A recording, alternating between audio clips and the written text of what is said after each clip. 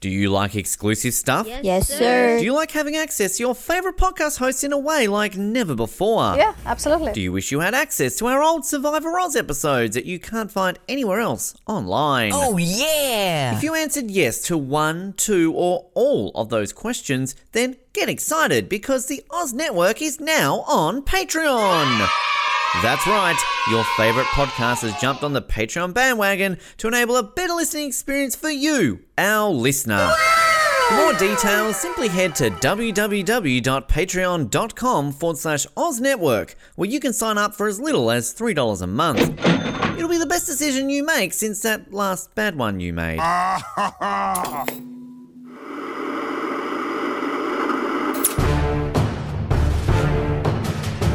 You're listening to the Oz TV podcast, only on the Oz Network. It is the Oz Network coming to you once again for a 24 recap as we get rid of the bomb. Who cares about that? It blew up. Whoop-de-doo, Basil, because that's literally the opinions of everyone on this show now after 10 minutes. Oh, the bomb's gone. Oh, well, back to work.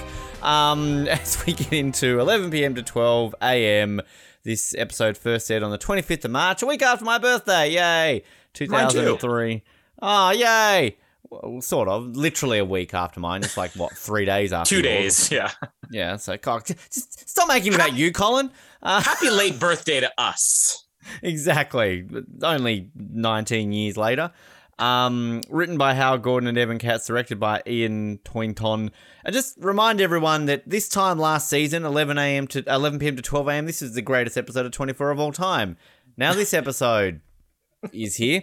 So we'll talk about this and I'll be intrigued to hear about stuff. My name is Ben and I know you're all tired, but this isn't over yet. And my name is Colin, and no offense, Ben, but your experience as a host is limited. Yep, that's very true. And while we're on that, vote for Off the Podium at the Sports Podcast Awards. I believe by the time this airs, it's still going. Sportspodcastawards.com. At the time of recording, this was still number one. So go us. Look, I feel like I was a bit like this episode's fine. Like it's decent and it's okay. It's somewhat good in some points and it's got some good moments in it. Then there's Kim. But then it also just like to me, I want this episode to be more of a reactory. I realize like we've been going, oh, the bomb, get rid of it, let's move on. And we like this sort of plot line that's coming now in the last, 9 or so episodes. But I just feel like I spent this whole season going like, guys, hurry up, there's a nuclear bomb. Like, come on, be more urgent. The bomb's gone off. Everyone's like, oh, shock. And then like in 10 minutes in, it's like, so, did you watch the game yesterday? Like, I mean, it's just, there's no, like, a nuclear bomb just went off in America on American soil. And then it's like, so, what do you want to do now? Like, I mean, I don't know, maybe it's just me. But, I mean, outside of that, like, I don't mind this episode. I feel I'm all over the shop with what I'm trying to say about this episode. It's not a terrible episode, but it's not a brilliant episode. I'm with you if you're watching this chronologically, because this is the start of the good storylines when they start to take their time and give you a little bit of intrigue, and everything that happens from this point on is kind of what I wanted in this season. And maybe if they had reversed things, maybe if they had started off with this and then worked their way up to the bomb, but then we wouldn't have had the great surprise. But it's that great surprise of the bomb just exploded and we're only at episode 15 that the audience is reacting to still. And we talked last week about how 19 years later, we're still, caught off guard. We're still like, I can't believe that they did this in episode 15. Like, they exploded a nuclear bomb, not even at the midseason mark, just at a random episode in the second half of the season. This is the biggest thing they've ever done in television. And I think we needed at least 1 week of the characters reacting to this. And maybe if we had a little bit more of these stories tied together, because we see some of the civil unrest that's happening with Kim in a liquor store, which I want more of that. But the problem is when we get to the Kim stuff, there's issues with that where even it's not as big of a deal as it should be. And if you just tweak this a little bit, and we've also gone through how the writers just wanted to be done with this bomb, but everything with this season almost feels like the writers are, they're what would be the easiest way to say this? They're almost drunk. In revolt right now. They're drunk, yes. They're sniffing glue, but they're almost in revolt. They're resenting everything that the network has told them to do, and that, you know, the producers have told them to do by saying, we want a nuclear bomb and we want Kim in peril every single week. So they're intentionally sabotaging their own story. Like, oh, we're so done with the bomb now that we're just gonna have all the characters done with the bomb. But like, if you just put a little bit of effort into just 1 week with some of that aftermath, help the audience come down from that, I think that this episode could have been better. I think, you know, it's a well-known fact. We've discussed about it. We've had it with guests on the show that a season of 24 is never planned out. You know, it is, they kind of do it as they go along. And there are some seasons of that shows and some that it doesn't. I would argue that season 1, yeah, there were moments where you're like, okay, well, what are they doing? But like, for the most part, if you watch season 1 and didn't know that, I think you feel it's pretty structured outside of a few little things that we obviously did with some plot holes along the way. And I think there are definitely seasons moving forward where, I mean, season 5, for example, is a season where it's like, well, like that to me feels like that was planned from the beginning. Mm-hmm. But like, you know, they do it in a way that's really good. Even next season, I would argue it feels a lot more structured. This season does not feel like it at all. And I think that, you know, you sell this season on a nuclear bomb is going to go off in the US. Okay. And like, we've gone over the shock and everything, but like, now we're at this point where this episode almost feels like a season 1 episode, particularly when we've almost got like Jack on the phone to, you know, Gaines telling him what to do and sneaking things out. And like, this is sometimes what we talked a lot about last season, but sometimes you just need something simple and it's entertaining. And, you know, that's where I'm enjoying some of the stuff with this episode. But again, this episode, I think, signifies what's wrong with this season is that sometimes it feels so rushed and sometimes it feels like they're just dragging it out and no one's reacting to anything. You know, like I feel more people reacted last season to a presidential candidate potentially being assassinated than they do to a nuclear fucking bomb going off. Mm-hmm. And like, as you said, like, yeah, I want to explore this more civil unrest. And like, even a news report of, oh, an explosion. People saying it might be nuclear. Yeah, giant mushroom cloud in the distance, lights up half the sky. You can see it from freaking Oregon airspace. And you're going, might be a nuclear bomb, not too sure. And can I just point out, just to get this over and done with, why does Palmer wait 6 fucking hours to address the nation? Yes! Bush addressed the nation like within hours after 9/11 before doing a proper one later in the day. Fucking release a statement straight away. Like, how does this guy remain in office for like long? Like, he's good on some points, but I think we've really pinpointed that Palmer kind of is a shitty president. This is also like, we're going off of, okay, well, it's California time. It's midnight. Nobody's going to be awake until 6 a.m, except all the people on the West Coast have felt the tremor and seen that flash of light, so they're awake. But then let's look at the people on the East Coast. It's currently 2 a.m. for them. You want to wait 6 hours till 8 a.m. when everybody's starting work, so that they don't even have the opportunity. The radio's off. I'm at work. Okay, no media policy. No going on the internet. You know, just do your job. Nobody's gonna find out about this until they get home in the evening, which is what, like, you know, 14 hours later. Like, come on, just do a news. If 9/11 happened to happen in the early morning hours. I remember, you know, my mom waking me up saying, hey, there's something on the news. You might want to see this. But like, if it had happened to happen at 2 a.m., you know, I guarantee CNN's not going to be like, oh, yeah, there's a little bit of a flash by the World Trade Center. We'll get more on this at 8.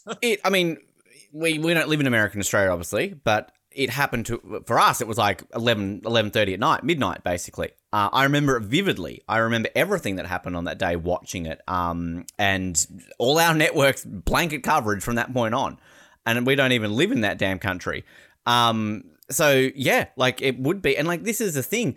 I mean, this is where you play it. This is where I think they miss an opportunity to play it off to why maybe people are a bit blasé about it. Like, say, with the because I mean, it's not just the flash and the mushroom cloud. That thing's gonna cause some fucking tremors. Like, I mean, God's sakes. Like, but this is where you play it off as like an LA thing. Like, just be like, oh, it's LA. It's just a tremor. Like literally, I think about Independence Day when like the big bit of the beginning of the movie when the spaceships are coming over the city, right? And when you get first introduced to Will Smith, he's laying in bed and he's like, what's that, an earthquake? And then like his wife's just straight away like, oh, it's not even a 4-pointer, go back to sleep. Like, they're just they're Los Angelinians, like they just get used to it. Like, it's a thing. Play that off as a joke. Like, oh, that wasn't a nuclear bomb, it was an earthquake. Like, come on, we're LA people, let's go back to rioting and being racist. Like, that's kind of. We love you all, our Los Angeles listeners. I have nothing against the City of Angels. I've been there, the city I've visited the most in my life in the US. It's a fine city, but it's not my preference.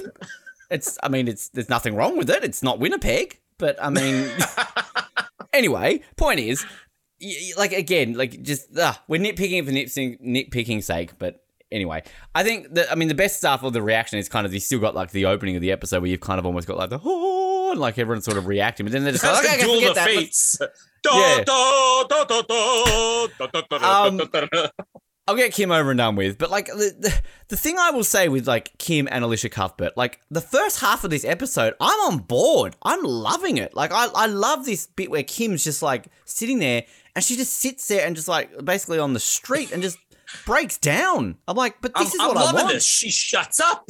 She doesn't do anything. She's silent. Like, Alicia Cuthbert's really good here, and, like, I just like this reaction. This is what I want. I want this, like, Kim reacts like this and this kind of shell shock. She thinks she's an orphan now, you know, like she's lost her mum and her dad. So I think I want to play more up on this of, like, you know, Kim's reacting to the death of her dad, because remember, we didn't get to see Kim's reaction to Terry dying last season. We don't know how she reacted. So this is the first real time we ever get to see her reacting. She took up swimming. Yeah, well, she did, and what a body. But then, like, from there, she's just stumbling along the road and just all of a sudden pops into Larry's Liquor Mart. Now, this guy's off something. I need to look him up. But, you know, he's all sus and whatever, and she's just like, oh, can I use your bathroom? And he's all like, okay. First of all, this guy's racist and sexist. Lets the pretty blonde girl in. But when it comes to the slightly Latino-looking dude with his pregnant wife, like, no, you go away now. He doesn't have a nice set of boobs and goes swimming, apparently.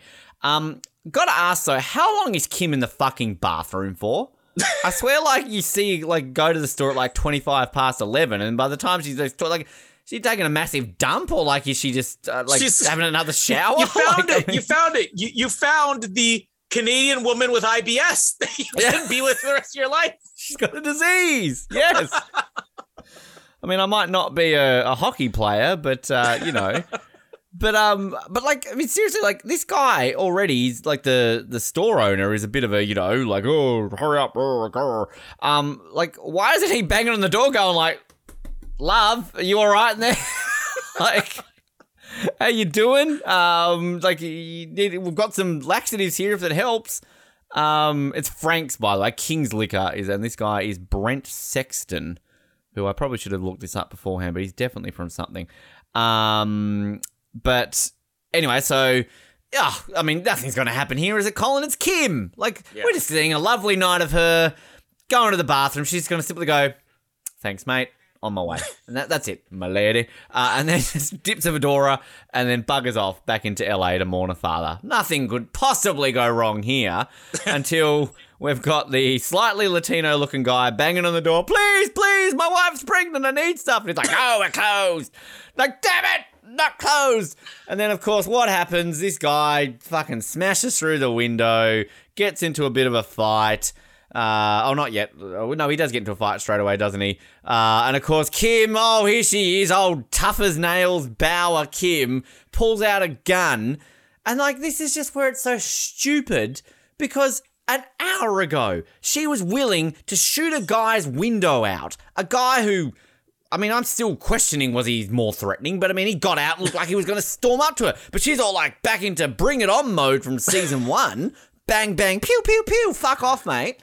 Whereas now this guy, slightly aggravated guy because of bomb and my wife's pregnant, why doesn't she, like, fucking fire around off the things like, you don't know what I've been up to, bring it on. She just lets him take the gun. Stupid, bloody, I don't want to use any negative words, but you're an idiot.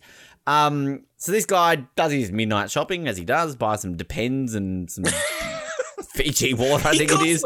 He goes right for the Cheetos, which I thought was great, and a loaf of bread. Like, we're going to make some Cheeto sandwiches, pregnant. And he's got pancake mix as well, if you're looking there. Big old box of pancake mix. Fuck. He's jonesing for some pancakes. Nuclear bomb goes off. Let's get the pancakes out, kids. So everything's going fine, and he's going to be at least nice. He's going to at least pay for it. I'm not a criminal. I want to pay for this. So, okay, fair enough. But then, oh no, the cops show up, and they straight away start questioning his wife. So he gets a bit aggravated, and our mate Larry, whatever this guy's name is, starts in a fight. And oh no, he gets shot. And oh no, we've got a standoff. I mean, of course we do. Course we do. Kim just can't swear to God, if I ever met Alicia Cuthbert, I'm not doing anything with her because I'd fucking walk down the street and I'd be like held hostage. Aliens would abduct me or something like that. Like, I don't know. Fucking cougars would come flying out. He was in W. Maybe that's what I know him from. Love that movie. Yeah, that's Kim. Cool. Anything to add? I was so optimistic coming into this episode because, it is almost a joke while Kim gets held up in a liquor store robbery or whatever, but it's the first time this season where something happens to Kim and it does tie into the rest of the plot and it makes sense that she would be in peril. But then somehow still the writers find a way to ruin this, because if this had simply been, listen, a nuclear bomb went off, we all know that was a nuclear bomb. If this liquor store guy was like, no, I'm closed. I know we're open for another hour, but I'm closing up early because I clearly saw a mushroom cloud in the distance. If this guy was even like, that's a nuclear bomb, but they go as far as they're trying to hide this. The writers are trying to hide it because they don't want to explore this civil unrest thing too much. So they have it where the only person who actually knows this is a nuclear bomb is this guy because his brother works for the radiation department or whatever in San Jose. Like if it had simply been, we all know that's a nuclear bomb. He goes, no. My brother, who also used to be in foster care, and knows Nest. That was a nuclear bomb. And Nest, yes. My brother works in Nest. And that was definitely a nuclear bomb. Like it's such a small thing, but having it be where this guy has some connection that's an expert that says it's a nuclear bomb, it takes the story down, because now it does suddenly become, oh, well, Kim's just in coincidental apparel again. Yes. All of her clothes items are so coincidental, but she's in peril again just by coincidence. Like, don't have that line in there. Have it be, listen, there's a nuclear bomb. Have everybody saying that was a nuclear bomb. You don't even have to go as far. You could still maintain the thing about, well, we're going to wait 6 hours because we don't want the whole country erupting. But these are the people closest to the blast. And I'm sorry, like, Kim watched this blast within walking distance. But she's clearly on a residential road. There is a liquor store there. This is a small unpaved road. It is not the freeway where there is nobody there to witness this. A lot of people, at least in this area, are going to know that's a nuclear bomb. So have them know it's a nuclear bomb. Don't have it be only because my brother called me and said that's definitely a nuclear. And it's definitely a nuclear bomb. That's what ruins this storyline. And the second part that ruins it is you have this guy who's holding up the liquor store, and we know, well, he's basically outside demanding he's getting in. And the owner's like, no, I can't let you in. I can't let you in. If Kim had just not peeked her head out, but she hears this is where Kim becomes so stupid again. And where she invites this trouble because she's hearing him say, no, let me in. I got a pregnant wife. And it's like, I can't let any customers in. Kim's like, hi there. I'm the pretty blonde customer that he let in. Check out my body. I go swimming. Yeah, I got the swimmer's body. I'm allowed in. That's what makes her so stupid here. So I really was not down on the storyline. I'm not going to say I was looking forward to it, but I'm like, finally, we're going to get into the Kim stuff that makes sense. And still somehow it doesn't make sense. Yeah. I completely agree. And it just, again, we know that she's one of the main stars of this show, probably arguably second, third billing of this show and all this kind of stuff. We get it. But it's just like, I actually feel sorry for Alicia Cuthbert too, because like, I mean, it's, again, she's not doing this herself. Like, she just does what she's been given on page. But like, surely even she has to be like, oh, what am I up to this week? Okay.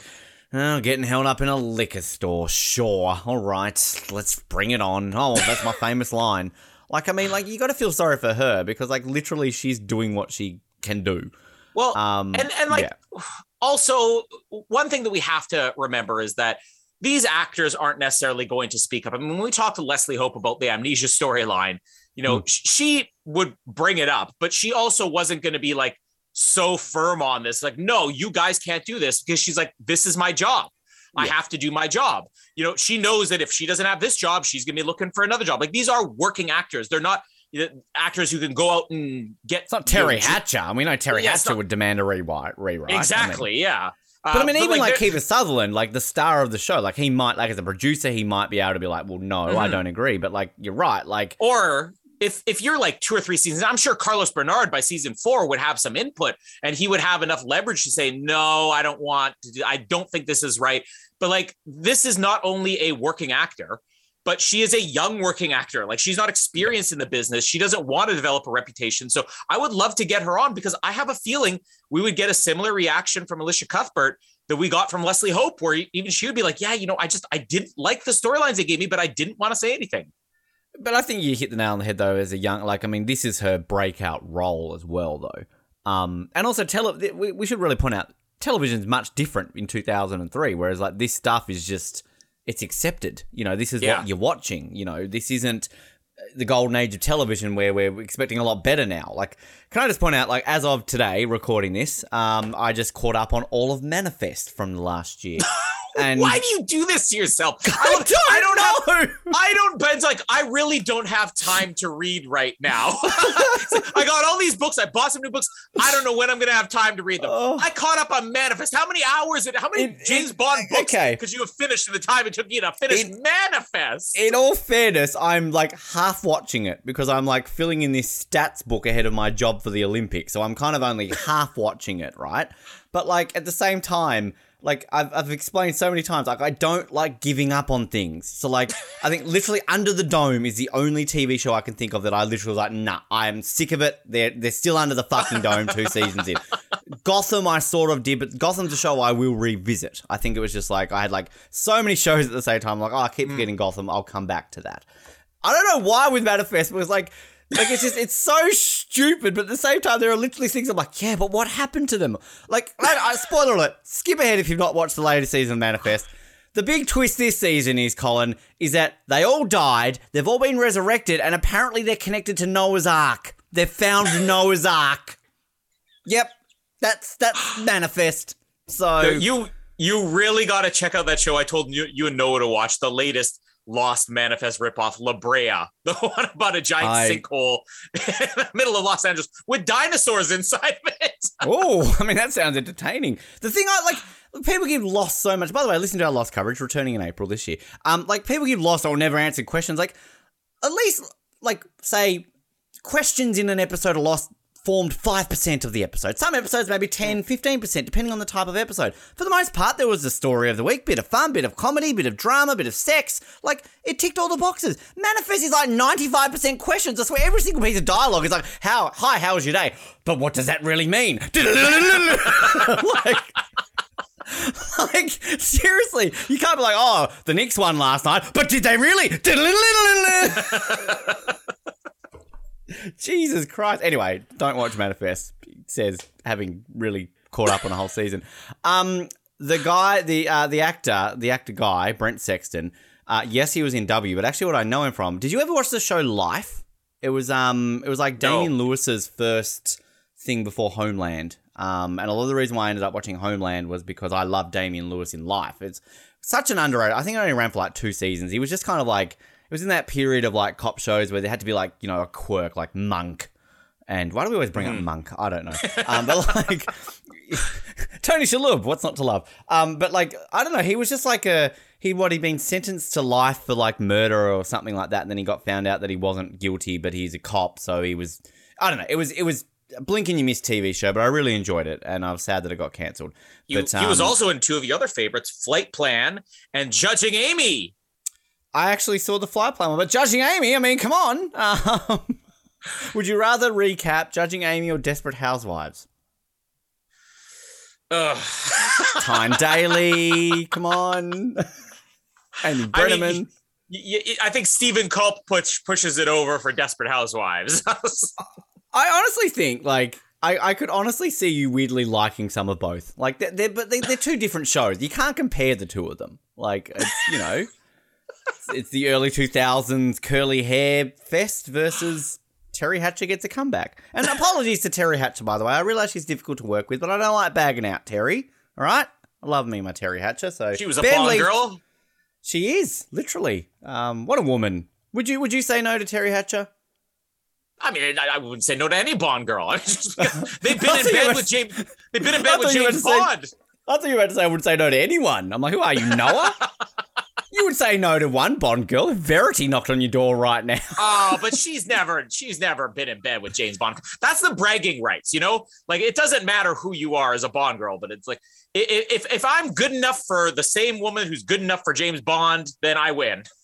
That's an interesting point, but I could probably say no to some Bond girls. Like, I'm sure if, like, 80-year-old Honey Ryder knocked on my door, like, I mean, You wouldn't say no. Probably not. It's Ursula Andress. I wouldn't say no to anybody who's slightly famous, so I could just brag. Like, yeah, I slept with, that person. You wouldn't Colin say no to Ewing. any Bond henchmen. Like, Vargas knocks on your door. You're like, come on in, man. Stamper. You can. Wow, Stamper. I think you might want to avoid him. Or maybe I don't, Colin. Maybe I'm into some things.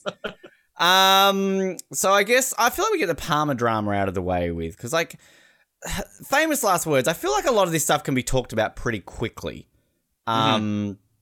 So like again, the beginning of the episode starts off okay with the reactions. Like I kind of like this shot of just like Palmer again staring at. Also, can I just quickly point out, why does the nuclear bomb look exactly the same from Palmer as it does from Kim?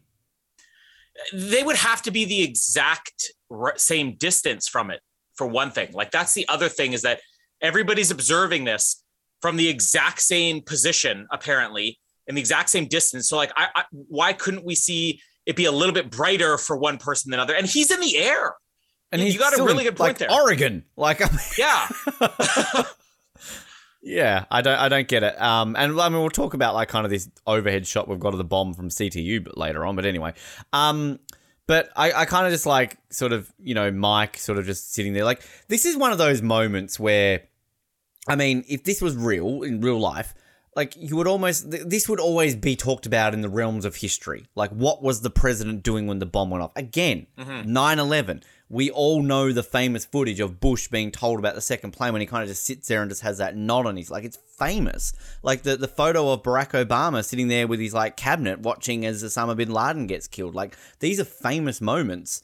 And I know I'm just speaking modern history. Like I'm sure, Winston Churchill and, Woodrow Wilson and all those sort of presidents during war times have had famous things, about that. That famous scene in Pearl Harbor when what's-his-face stood up from his wheelchair. I mean, we know that really happened.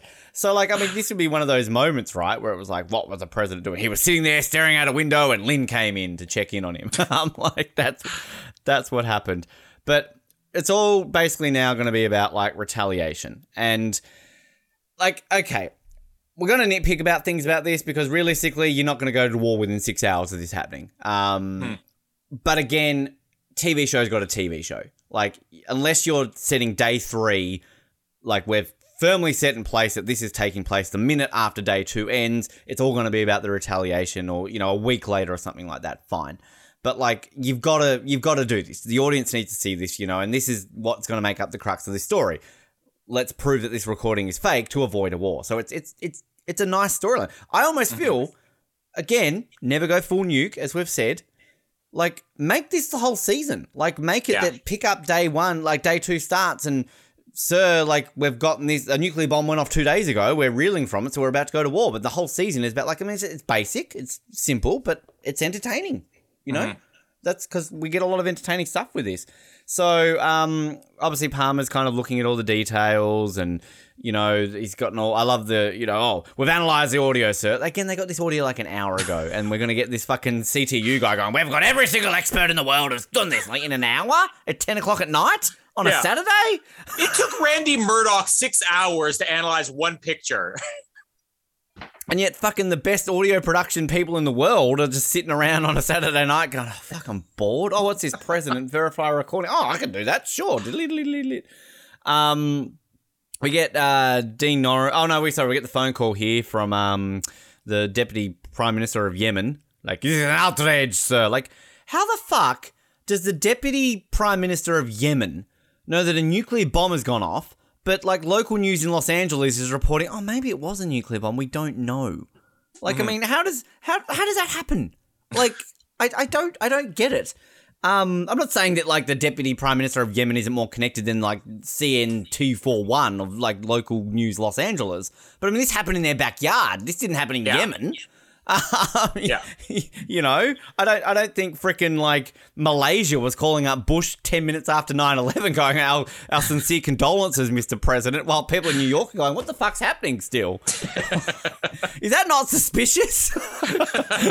Like, the bomb's about to go off. Oh, I'm so sorry about the bomb going off, but the bomb hasn't gone off yet. I'll call back in 10 minutes. Yeah. Like, and I get it, like, this is meant to be a bit suspicious, but, like, you know, Palmer being all like, oh, yes, I should hope you're sorry.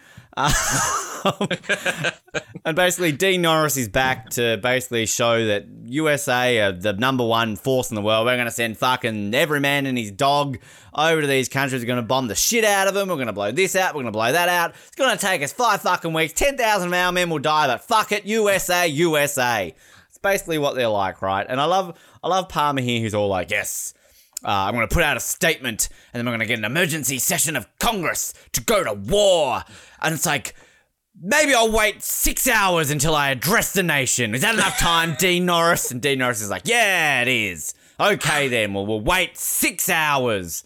Like, why? Because you see that map of, like, the planes leaving, like, Chicago, I think. You look at the map, the flight path. It's like, why aren't they based on the East Coast? Like, fucking hell, if New York's getting bombed, Jesus. Hang on a minute. They're going to come from Chicago. Quick, off they pop. Are they not, like, filled? The Middle East is filled with fucking aircraft carriers. They're already stationed there because of 9/11, Afghanistan, the Iraq wars around about that time as well. Why are they sending them from Chicago? Why is it taking them 6 hours? Jesus Christ, USA. In this fictional 24 universe, fucking they destroyed Afghanistan, or they found Bin Laden in 5 minutes. Bauer went there and found him. So there he is, okay. But I mean, again, I'm nitpicking because obviously you've got to drag this out for the next, 6 or so hours, and it does add a level of tension. As unrealistic as it is, it adds tension, and I like it. As dumb as it is, me nitpicking with that. I do also like that the fact that is it the conversation Palmer's having like with Mike and Lynn, and basically he's pretty much getting permission from Mike and Lynn to go to war, and they're just like, yes, sir, yes, you should. Like, you don't consult with, like, the Secretary of Defense, the Vice President, like we don't get the Vice President for another hour. Like, Alan Dale, like, the esteemed, like, why aren't you consulting with the Vice President? Like, I mean, Lynn, who we've already established, he's really not anyone. And okay, Mike, the Chief of Staff, but does the Chief of Staff have, like, rights on policy on US going to war with other countries? Like, the entire Congress is sitting there going like, yes, we're going to go to war. The Secretary of Defense, everyone. But we don't have the President's Chief of Staff's okay, so we can't go to war. Damn it. So, yeah. And then basically a lot of it ties into the Jack stuff. And we got this great conversation between Palmer and Mike where, Mike's basically like, the recording's real. And Palmer's like, but Jack says it's not. It's like, well, every other government official does. Palmer's like, but Jack says it's not. Like, but Jack. But Jack. Again, we joke, if this show, everyone listened to Jack, this show would be called 12. And yes, spoiler alert, Jack is right. Okay? Spoiler alert. But Mike's doing his job. Like, I mean, Mike is literally there going, sir, we've gotten all the experts out of bed at midnight on a Saturday. They've analysed the shit out of this for 1 hour, and they've established firmly that this is real. We've got the word of one man denying it. Although, having said that, I'll come back to that because I think they should believe him more than they ultimately do because realistically, he has literally no reason to lie at all. We'll get back to that in a minute. But then I kind of like this dialogue between Mike and Palmer because Mike is going to become a bit of a player in this season with the conspiracies and things that are going to happen. So this is kind of the first real fractures between the relationship between Palmer and Mike, and I like that. So... yeah, basically there's a key thing I missed with Palmer here, but that relates to the Jack storyline. But it's not really Palmer drama. It's more presidential Palmer doing his job this week. So, again, this is what I wanted to see for all fucking 15 episodes beforehand. Not him sipping around, drinking whiskey, fucking talking to Sherry and locking up journalists. This is what he should have been doing all day, being the president of the United States. You know what? I'm really interested when we get closer to the end of the season to revisit this whole Mike Palmer drama. Because as much as I loved season 2 when it first aired, and especially loved the finale, and I think I'll still stand by how great the finale is, I remember walking away from season 2 almost being angry at the treatment of Mike. I'm like, Mike deserved better. And this is sort of the beginning of it, but obviously there's going to be more to it. But I don't know. I mean, this is the way that a president is supposed to surround him. He's supposed to surround himself with the different opinions. He's supposed to have this consensus. And here you have everybody giving the same opinion. And it along with some of the stuff last week where they almost go too far in making Palmer and Jack the heroes. They're like, oh, everybody has to be against them. They have to be the only smart ones. There's that line where Mike says, every single expert has said that these recordings are real. And everybody but Jack Bauer. Like, it's such an overly dramatic line that, even though, okay, yes, it's true. Yes, Palmer's in the right. I almost end up resenting Palmer and Jack because I don't feel like you should be setting up your heroes at the expense of other characters. And that was my biggest complaint when we covered Titanic years ago, is that the only way they could make two heroes out of that movie is to make everybody else so idiotic that it was unbelievable. And I don't quite buy that everybody be like, no, these recordings are definitely real, because the biggest mistake they made in writing the show is one of the best moments of this episode, where Dean Norris is giving his projection of, we could do this, we would lose 20 or 30,000 people. And that's like already a dramatic moment. He goes, and what if China and Russia decided to side with these countries? And he goes, then the casualties would be unlimited. Like, why is that not the talking point? Like, it does, from this point on, it does not make sense for anybody to be like, oh yes, the recording is definitely real, because they have said we could lose everything. We have to be more careful. If you don't include that line, it's a little bit more plausible that you would be following Palmer or whatever, or that these other people would not be following Palmer. But as soon as that line is said, every person should be like, take a step back. Okay, do we want to lose everybody in this country? That's where it goes too far. And Palmer and Jack have to be the only smart ones. And I'm going to even bigger problems in this episode once we get to Jack and the way he handles things. Again, these are characters who are right, but the way that they write it in this season, it's not believable. Like, you're going too far in creating this dissension in the ranks, And again, like, I agree with everything you say, and I just want to point this out again. I understand that TV shows got a TV show. You've got to do this to create drama, to drag this out longer. And like, it's not going to be realistic. Of course it's not going to be realistic. So of course we understand this is entertainment. We are entertained. We understand that. But we are here nitpicking and analysing as we do on this show. I think the key thing is what they missed an opportunity with. You throw away a line here about China and Russia. In all realism, China and Russia, why would they be against this? Like, we established this a couple of episodes ago when he's like, we're going to start World War III. Like, again, we keep bringing up 9/11. Just bring up any conflict that the US gets involved in. I remember the Iraq, and I was going to mention about Iraqi because there's a lot of parallels to what happened with that, is that I think, there was a lot of people against the Iraq invasion. Like, so many people. Like, I remember when the French didn't want to get involved and the US got so angry, they were like, we're going to stop calling French fries French fries. We're going to call them freedom fries. And, like, I remember, like, in Australia, we were one of the only few countries that, like, stood by them. And, like, so I remember all the shit that Australia got for basically being up George Bush's ass in, like, the 2000s, because they were like, why is Australia fucking Australia? Like, all that kind of stuff. So, but, like, at no point does, like, Russia and China all of a sudden go, well, hey, look at this. Everyone hates America, so let's side with our old buddies Iraq. Like, it makes no sense. So, my point with this is, have somebody say, oh, sir, we've just gotten word from China that they're going to take this opportunity, or, like, add more to this, because you're right. Like, that whole throwaway line the other week about this could start World War III. What this turns into with this whole Cyprus recording, that is just stop America's invasion. It should be about stopping World War III. Like, this is the entertaining factor about it. Like, if we do this, China and Russia will definitely get involved because they hate us so much in the 24 fictional universe. So, like, do that. You're missing an opportunity. What's a really interesting thing they could have explored is leave out the whole thing. Oh, what if they side with them? What if you simply said, listen, these are the three countries you know about, but we've received some intel that China and Russia might have also been in on this. Yeah. And now it becomes, okay, this becomes more of a drama for the rest of the season, because now Palmer is caught between a rock and a hard place. He's like, okay, these recordings might be fake and we could start a war by believing it, but if these recordings are real, then we're in real trouble, which is why we have to act now instead of saying let's act in 2 or 3 days. And yeah, I mean, I think you've hit the nail on the head too. Like, have like this caveat of, oh, it's Middle Eastern terrorists, but actually Russia or China are banned. Like, let's be honest, we know moving into future seasons, this will be a thing, that Russia and China are involved more, so they will use this later on. So it's not like we're sitting here going like, oh, they should have done this. We're not dumb Ben and Colin. They actually do this. But like, I think... I was going to say it, but I was trying to be an adult, but you're a child. But I think because like that adds stakes to it. Like, think about the Cold War, because we're that old and we remember the Cold War. But like, what was so nerve-wracking about the Cold War and like the end of the world and all that kind of stuff was the fact that if we nuke Russia and Russia nukes us, then that's going to be the end of the world, because you're just going to go pew, pew, pew, nuke each other. Same with all the threats that if North Korea nukes, we're going to pew, pew, pew, nuke each other. So this is where the threat should be.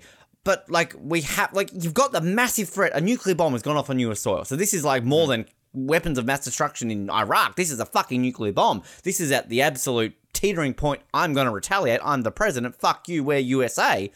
So, like, do it with the fact of knowledge of that we have to retaliate against China. They nuked us. We need to nuke them. So we're going to nuke them at 6 a.m. and we're going to fucking nuke Beijing. Maybe the desert outside of Beijing, because technically they didn't nuke allies. So we're not that cruel and heartless.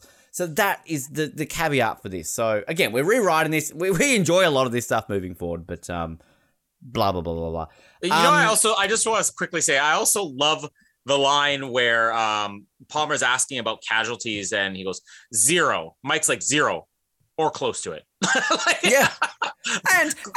And Palmer, like, again, Dick Palmer, again, a week ago, all like, no, not Jack Bauer, no, not the fish, not this, not that, simply unacceptable. All of a sudden, it's like, I need to get word to Jack's daughter and pass on my condolences. Sir, it wasn't Jack, it was another pilot. And Palmer's like, oh, thank God. Like, Palmer straight away is like, oh, phew. It's not like he says, oh, that's still tragic. Get me the family of whoever did it. Like, he's straight away like relieved. We know somebody flew the plane. Like, what about poor Mason's son? And then also, like, he says right after this scene, all right, so I'm going to go to the press at 6 a.m. and tell them 0 casualties. Mike just said, or close to it. It's like, eventually it's going to come up. We had 0 casualties. And then the 2 or 3 people's families who did die, what about them? Or Mason's son's going to be like, somebody flew that plane. That's a casualty. There was a Girl Guide scout group out there at some point. Like the Girl Scouts of America had like lost half their troops. The cookies aren't going to sell anymore. Like this is the thing. Like when it really does remind me. Maybe it's just a 24 trope we need to keep an eye on. We joke as much as we like about the 747 blowing up. It's in the Mojave Desert. Anything that happens in the Mojave Desert is tragic for 5 minutes, then people forget about it. Last season it was a 747. This time it was a nuclear bomb. Oh, well, back on with your day. Like, I mean, seriously. But also, he contradicts himself, Palmer. He straight away is like, I'm going to release a statement. And then straight away, 6 hours later, I'll go on Good Morning America with Al Roker or something like that. You know, like, yeah, you gotta wait to talk to Al Roker. Was it What's His Face still a thing back then? Matt Lauer. Matt Lauer. Thank you. I know we're not meant to mention him anymore, but you know. I'm going to lump the Jack and CTU stuff together because it kind of is the same. So just, good old, like, first of all, CTU, like, they're staring at this nuclear bomb. It's all like, oh my God, like, so good that they've just gotten a drone above the nuclear bomb ready to go. Like, I mean, lucky they had that going. Too bad they couldn't have gotten a jet there. I love, like, everyone's reaction. They're just kind of, like, staring at the screen going, oh, okay, nuclear bomb. Okay, couple of problems with this. A, it was their job to stop it. They didn't. That government department should be shut down. Secondly, they were more reacting last season when Palmer was apparently dead in the thing, you know. And then, like, literally you've got, what's her name, Carrie? I'm calling her Pig Nose. She has a pig nose and it annoyed me this week. I was staring at it this week going, oink, oink, oink. Like, I have not noticed her nose yet. And I don't mean to be disrespectful to this actress and a pig nose, but I just hate this character so much. And like all we get this week is her just staring obnoxiously off and looking at other people's business. Why is she brought in to just stare at other people's business and create Days of Our Lives drama? It's just stupid. Go roll in some mud. And why is she? If she's a replacement for Paula, why is she in the department heads meeting that we have? Exactly. And also, when we're watching this nuclear bomb go off, I noticed that, like, Jimbo the construction worker's just in the background staring at this nuclear bomb. It's a government department, highly classified. He shouldn't know. He's just going, oh, fuck, something to tell the kids tomorrow morning.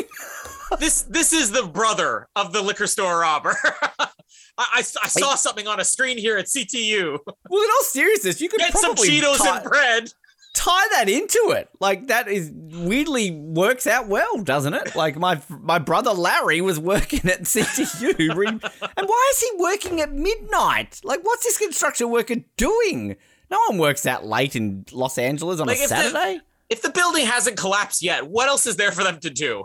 Well, do you notice? One thing I noticed this week, like, I think you see a bit of, like, sheeting in the background, but I love how they've got all their desks set up perfectly again. Like, I mean, everything's back to normal at CTU. A bit of blood over there. There's Jenkins over there. There's Smithers' bones hanging on the wall. Paula's thumb?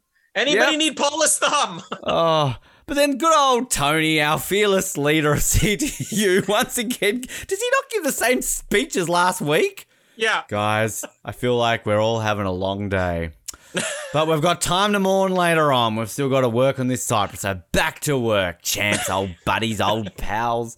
Like, I mean, it's just, sorry, Carlos Bernard, you're a great man. I love you. You'd be in my top 5 people to get on this show. But, like, seriously, you're a shit leader. Like, Tony, the character of Tony. Like, I'm sure Carlos Bernard in real life would be a great leader. But is he worse next season, though? Oh, I don't know. I mean, he gets a bit personal next season. As a character, he's better next season. But, like, I think that Tony's going to become our Palmer of CTU, where by the time we reach the end of his tenure, we're going to be like, wow, like, the Tony years were not good. But this is the thing we've always said with Tony from the beginning. They don't know what to do with Tony. And this is what gets frustrating with Tony when we get to later seasons. Because even when they do something slightly interesting with Tony, they then don't know what to do with slightly interesting Tony. And he's like the only one that comes back in frickin' Legacy. And even then it's just like, well, what's the point of Tony being back in Legacy so we can loosely tie it back to the original timeline? So like, hey, this is the same show, but we've got Blackjack instead.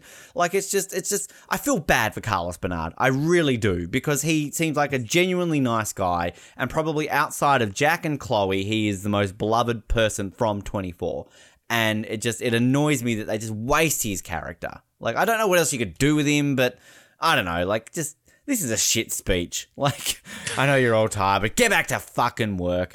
And then he gets a bit old racist here with Bob or whatever it is. Like, I just love how he's just such a dick to this guy. He's just all like, no, we're not sharing anything now. Piss off. And then we also learn that Michelle's interrogating Sayid Ali, because why not? They have nobody there to do this? Of course he is. Like, Baker, why isn't Baker doing this? Baker's there! Like, Daniel Day Kim's menacing. I saw how he treated Sun, like at the beginning of Lost. Like, wouldn't let her unbutton a blouse with a bit of nipple showing. He got angry. Old Pignose here is being old Snoopy Snoop. I just love Michelle here interrogating, like, these are 3 men. They're all high-ranking officials of Oman, Yemen, and Burkina Faso. This is a recording we found in your apartment. This is all happening here. You did this. You're a bad man. Now, this is my biggest thing, though, with this storyline. Because I love how the whole caveat here of, like, you know, why would I lie? And Michelle's like, because you want to protect your country. Like, this is where, like, Michelle, CTU, and everyone is dumb.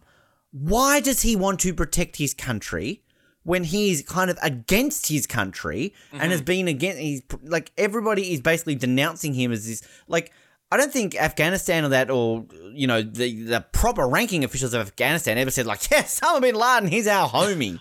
Like, no, like, he was part of Al-Qaeda, a faction, like, it wasn't the government. So, like, you know, I'm fully, this sounds weird. I'm on board with Sayid Ali here because it's kind of like, he's like, I have got no reason to lie. That is fake. I was in Berlin. Like, for fuck's sake, we spent half of this season with Bob Warner on that trying to find out and connect Razor slightly to him because, they were connected. They've got all the records of where Sayid Ali flies. So why did they just, well, actually, hang on a minute. We had all those documents earlier in the day. Oh, you're right. Berlin, you were. Oh, well, fake. Like, again, this is my biggest thing, that, like, it's convoluted because, spoiler alert, the Cyprus recording is fake. I'm spoiling it now. We spoiled already that the bomb went off, so we may as well spoil that now. But, like, you saying about how, like, Palmer and Jack, and, like, I'm going to have issues with Jack as well here, because I just think it's stupid how Jack handles this. I know he's got to be our hero and be all, like, daring Jack and against the norm Jack. That's what we love. But, like, it makes no plausible sense to me that they would be so firm on the fact that, like, oh, he's definitely lying. This is real. Let's go to war. Like, again, he has legitimately no reason to lie. Like absolutely none. We'll discuss that in a minute. Discuss it now. We're on the topic. So my issue with this is when Jack goes up to him, he says, by the way, when we tried to kill your son, that was fake. So were these recordings real? Like, I feel like him telling Syed Ali that would make him more likely to lie. Like, it's not like when he talks to Michelle completely, there's no reason for him to lie. But if I were being interrogated for something and somebody shot Casper, shot Remy, shot Casey in front of me, and I assume they're dead, I'll probably give them the information or whatever. Or they shot one of the kids. I might give them the information so they don't shoot the others. Which one? But who's the one that's yelling right now? One of them. If it was that one, no. But if it was that one, I'd absolutely tell them everything. The other one, I'd thank him for it. But, like, if then you say afterwards, oh, yeah, we faked that whole thing, I'm going to be quite angry about that. But then I'm also going to feel like, wait, now I have leverage. You didn't kill my family. I'm right back in that mode of I am the terrorist. I'm going to execute my plot. I'm going to do whatever I can. So they should never have had Jack say that, because it actually makes it more likely that he would lie from that point on. It's a great point. I agree with you. But at that point, like, he's not all of a sudden going to switch his stories. He's already kind of given his statement and he doesn't know that at the point. The thing that also that it kind of makes no sense to me is that as a terrorist, his goal, like, he's technically succeeded. Okay, he didn't kill millions of people in LA, but he still fucking got a nuclear bomb to go off in America. So This is another thing. Why would he lie? Why would he be like, if he should be like, no, it wasn't the government. It was me. It was second wave. Like, we did it. Like, terrorists brag about this shit all the time. Like, this is what they want. They want the attention. Like, Bin Laden wasn't exactly going on like, yeah, no, you should, please don't bomb, my country. I need to protect my country. But Bin Laden's going, no, fuck, it was me. Like, attack us. We did it. Al Akbar, death to America. Like, again, no reason to lie. He's bragging about this shit. So, like, I just, anyway. Michelle, like, I love you, Reiko Ellsworth, but you know Jack. Other random CTU stuff, we get this meeting where you've got all the experts and we've got random pig nose Michelle conflict. Tony and I like to call Michelle pig nose. She's definitely not pig nose. Tony and Michelle have a bit of a snappy argument at each other. Ooh, okay, you should have backed me in there. Oh, didn't know. We're not going to get pizza afterwards. Oh no. Syed Ali gets transported out. Jack and Tony have. I love, like, Tony barely registered anything on the phone to Jack, like, you're going to die. Oh, well, it was nice working with you. Now it's like, oh, I'm glad you're back, Jack. Yeah, bro. Yeah, man. Yeah, sweet. Go Cubs. So they have kind of a little exchange here and, hey, let's get a hold of Kim, sure. Again, does Jack imply that he's about to go home finally? Because he kind of says, like, I've got a few more things to clear up. Because, again, Jack, not an agent. So Jack makes a phone call, has a domestic on the phone with some cop woman. Oh, where's my daughter? I don't know. Call this number. Okay. Syed Ali, getting transported out. I love how Syed Ali sort of goes off at Jack. I should mention in that meeting, it was kind of important that everyone here is still saying this is real, and Michelle's the only person who's doubting it because Michelle got a word, from Syed Ali. So Michelle pulls Jack aside and is all like, hey, so everyone here thinks it's real. I think it's fake. And Jack's going to be like, yeah, I believe you, random woman I've only known for like 3 hours. Because why not? And so this basically then sets us up for the rest of the episode. Jack goes out to Syed Ali and he's basically like, hey, so didn't kill your kid. Lol. So by the way, is that recording fake? Syed Ali's like, yes, it's fake. Pew, pew, pew. He dies. Great security once again at CTU. This is a government building that was fucking bombed earlier on, but they can't even spot a sniper on the roof opposite side. So no wonder the fucking bomb went off. They can't even protect their own. So basically then the whole conflict for the rest of this episode is that everybody believes this is a real recording. Jack says no. Tony's all like, I'm the boss now. You listen to me. I'm right. You're wrong, even though you're Jack Bauer. Jack Bauer gets a phone call. Well, no, he goes to talk to old Bob in the toilet. Bob doesn't care. Bob buggers off. Gets a random phone call. It's Gaines again. I've got your daughter. Yeah, that's right. I'm watching you. Go kill Palmer. We finally need to kill him. But basically this guy's all like, hey, so I killed Ali. The recording's fake. Bring me Kate. And Jack's like, why do you want Kate? Because I do. Click. Be here in half an hour. So the rest of this episode is going to be all Jack stealing Kate away from poor old Baker, to which all of a sudden then we get a little bit of conflict between Jack and Tony. We get a little bitch fight, basically to explain why Carlos Bernard will be on crutches for the rest of this episode, which I'll talk about in a moment, because this fight was apparently meant to be a whole more epic than this, and Jack gets away. Now, I've skimmed over a lot there. I don't know if you'll get the same problem with this. Like, there is no reason that Jack just can't go to Tony and just say, hey, Tony, how you doing? Cool, go Cubs. By the way, just got a phone call from a random guy who killed Syed Ali. He wants me to take Kate there in half an hour. This is our best lead. Tony, I'm sure, will be like, sounds pretty good to me, Jack. You've got Baker, you've got the candlestick maker, you've got the butcher. Fucking go off and do what you need to do, my friend. Like, again, I get it. This is 24. We need to have Jack going against the man to, like, create some drama and tension so we're on board with Jack. But Jack is a dick here. Like, Jack has no reason to be all... Like, last season had a reason. He had his family held hostage. He had every reason under the sun to be evil Jack. This season, he has literally no reason. He should go straight to Tony, call up fucking Chappelle, like, whatever. Jack, I'm sorry, you're bringing this shit on yourself. Tony's ankle didn't need to get broken. And I'm going to have an even bigger problem with this next week, too. But see, here's the problem. From Tony's perspective, should Tony at least entertain the idea and say, you know what, Jack, if you think this thing is fake, then go analyze the recordings. Michelle's busy, but you're not an agent. You're not on my payroll. We're not even accounting for you today. So I'll use you as my resource. You're the resource. Yeah.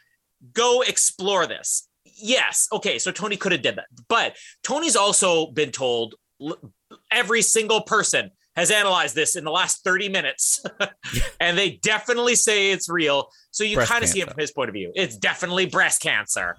But yeah, the biggest problem here is the fact that Jack doesn't try anything. Like, he goes to Tony once, Tony says no, he has reason to. Then Jack receives a phone call. He gets concrete proof here.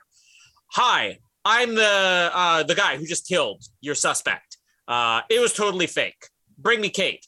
So now you are being told, yes, there's a bigger plot behind this. You have it validated because he's talking about Kate, somebody he shouldn't know about. How would he know that Syed Ali was just killed?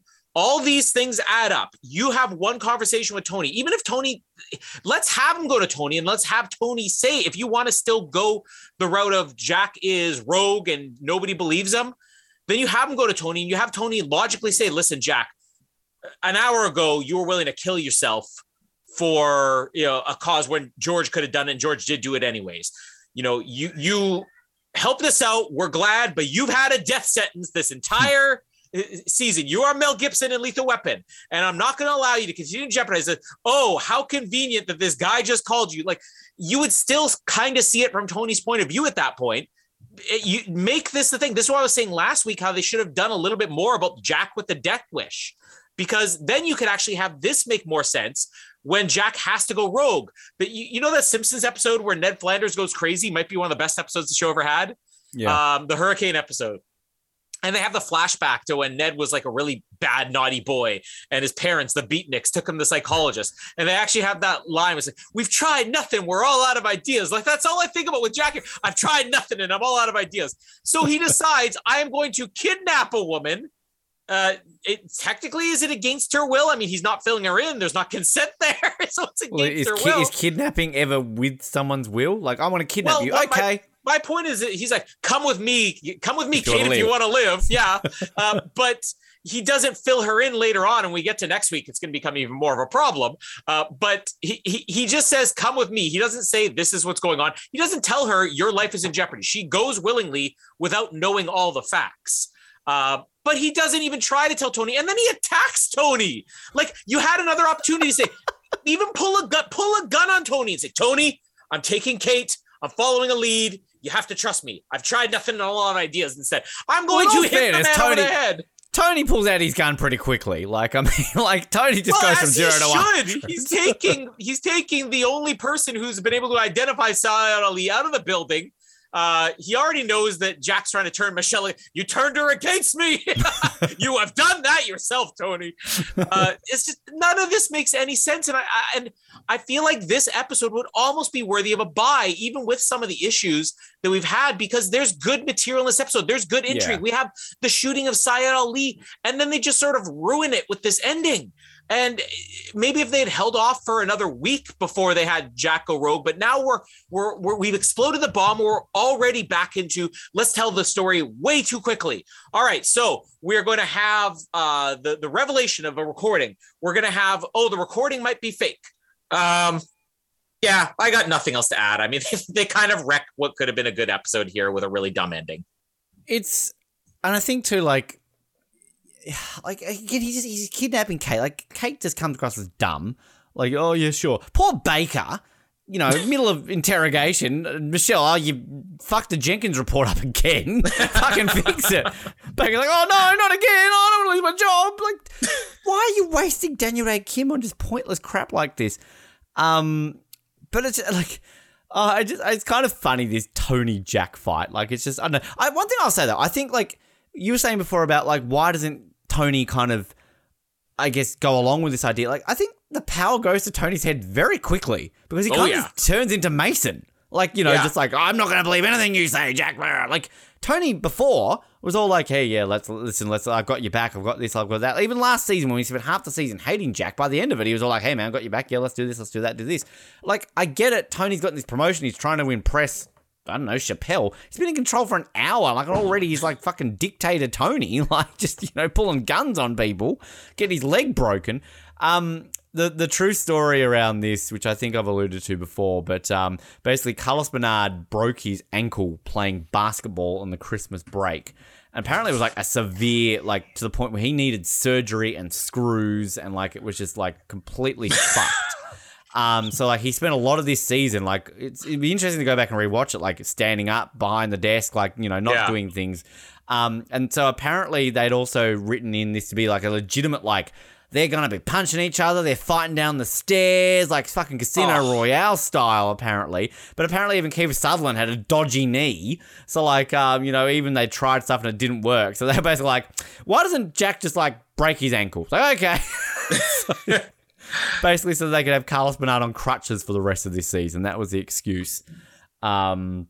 But I'm with you. Like, I think that, like, I mean, we'll get to the ratings here in just a second. Like, I'm not binning this episode, but I very much would have nearly bought this episode. So I wonder what Ben's going to do with it.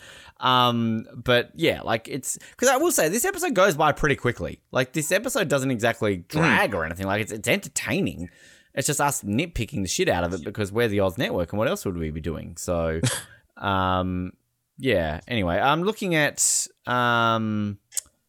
what are we seeing here? The trivia. During a conversation with Palmer at approximately 11:45, a tear is unexpectedly seen streaming down Mike Novik's face. As he says the line, it isn't. It instantly disappears. Oh, okay. It isn't. That's the saddest thing in this episode. It isn't. Yeah. Starting what with this isn't? episode, now I need to know. Am I going to have to go back and watch this to find out what it isn't? I don't know. Starting with this episode, the music for the previously on 24 segments changes for the remaining episodes of day 2. Okay. In the previously on 24, Michelle introduces Yusuf Ouda to Tony, but in the previous episode, Tony, in fact, showed Michelle. Okay, cool. Glad you're there to clear this up for us. Well, now I'm going to buy it. I'm glad that we cleared that up. I know. Memorable quotes. You talk to Michelle? No, I talk to Ali. Okay. Also, actually, that's funny. I just read the quote there from Kim Bauer. Why was Kim so willy-nilly able to, like, earlier on in this season tell everyone of the nuclear bombs going off? Now when she's questioned, when she says, it's starting, what's starting? Nothing. Like, I'm going to rent this episode. Oh, shock horror. Because, again, I almost was going to buy it, but then, like, the Kim stuff, I think I forget how bad the Kim stuff actually is. And it just, I don't know, like, and just it's entertaining, but there are a few plot points where it's just like, that just makes no sense. And like, also the one thing too that really needs to be pointed out with the whole Tony and everyone believing this is real, like, it's almost just like they all want to go to war. Like, at no point are they literally going like, oh, we really should double check this. This could be World War III. They're just like, no, for half an hour, 12 experts said it is. It's definitely real. And like, is this all the evidence they need to go to war? Like, again. Yeah, one recording. Iraq. They spent how many months trying to work out if they were weapons of mass destruction and they weren't really? Like, I mean, even then they went to war, but it took them like 6 months to make up the bullshit that they did to go to war. This is just like, definitely a recording, blow them up. Again, I get it. A nuclear bomb has gone off. The stakes are higher. But I feel like they don't sell that enough. I feel like Palmer should be like so gung-ho, or these like Dean Norris or somebody should be like, fuck, we were just nuked. Like, the entire US military should be going to town on these people. I remember after 9/11, like, straight away people were like, fuck, we need to go blow up somebody. Like, we need to do something. But it took them, what, like 2-3 weeks, a month till they started bombing Afghanistan. And that was just a couple of planes flying into a building. This is a nuclear bomb. All right? Like, Jesus Christ. Anyway, Rent. What are you doing with it, Colin? I'll tell you where I rate it in just a second as well. Yeah, I'm renting it. And I really was on board as buying, because I didn't even count at the time, but I started to question myself when I was getting close to the end of this episode, thinking, oh, I might buy this one. I'm like, how many have I bought? I've bought 5 episodes out of the first 16. To put that into context, season 1, which I said from the beginning and even maintain at the end, I'm not as high on season 1 as most people are. I had bought 5 out of the first 7 episodes of season 1. I bought 5 out of 16 here in season 2. And I have binged just as many as I bought. But yeah, this one's a rent for me. And I'm going to put it kind of near the middle of my rents. This is going to be like number 26 overall for me. So sandwiched in between episodes 12 and episodes 14 from this season. So we're in a good renting section, I feel. I'm the same as you in terms of bought 5 of the first 7 of season 1. And then I've only bought 5 this season as well. So, yeah, and like the last week was obviously a buy, but before that, I hadn't bought anything since episode 9, same as you. So we'd gone rent, bin, buy, now rent. So yeah, I am going to put this at the grand old total of 22nd. So this is actually the 3rd highest rent apparently. So I've got it sort of highish. But I mean, again, I still think like there's enough in it to be entertained about. There's just enough stuff to take it down a notch. So 22 out of 40 right now. So it's kind of on the halfway point, but I don't think it will last there. I think it will drop down as we obviously go along further with things. So, yes, indeed. Next week, I haven't watched it yet. Rewatched it. I've obviously seen it in the past. But a bit more with Kate. And we should have mentioned the guy on the phone had a coral snake. We should have mentioned that was a bit thing. But we get to meet Alan Dale next week. Yes. Yay! TV's Alan Dale's on the show next week. I feel like I remembered a lot of things about this season differently. More the timeline has been weird for me, as in like, oh, this happened here. This happened here. Like I didn't realize how long it took for Sherry to come into this show. I already said that I thought that the bomb exploded, more around the halfway point in the season.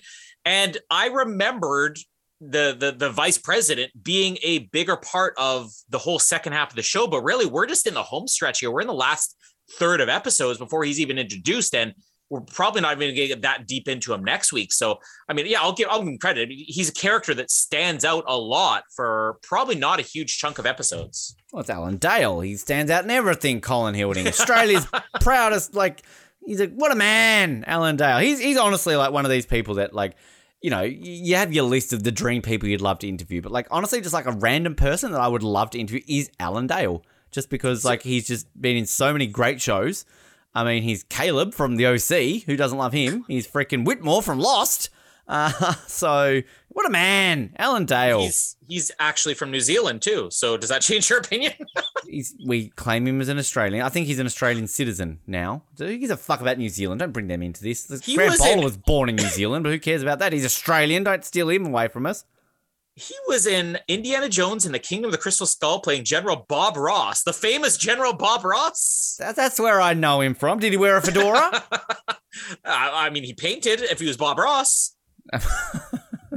Alan Dale. Well, seriously, like if Alan Dale knocked at your door right now, next to Terry Hatcher, now both propositioned yourself, that's a tricky one to call. Like, of course it is. Come on. Alan Dale would know what he's doing. So that's next week. Do all the stuff that you usually do. Listen to Breaking Bad and other stuff. And vote for us in the Sports Pod. Well, not us. Vote for the Off the Podium. Sportspodcastawards.com. Click on the Olympic podcast. Vote for us, none of the other shows. And when you can vote for other shows in other categories, I mean, no, like shows, like, yeah. I literally don't have another quote. I've marked down one quote, so I'm just going to go off the memorable quotes here. My name is Ben, and you consider going against the grain as some kind of virtue. And my name is Colin, and I would love to say Ben stole my quote, but I also have none. Thanks for downloading this episode of the Oz Network. Make sure you never miss an episode by subscribing to the podcast via Apple Podcasts, Spotify, Stitcher, Google Podcasts, or by copying our RSS feed into your preferred podcast provider. And while you're there, please drop us a rating and leave us some feedback. You can also be sure to stay up to date with all the latest episodes and happenings from the show, as well as finding out how you can get involved in upcoming episodes by following our social media pages on Facebook, Twitter, and Instagram, as well as getting everything you need under one roof at theoznetwork.net. Thanks again for listening, and we'll speak to you next time.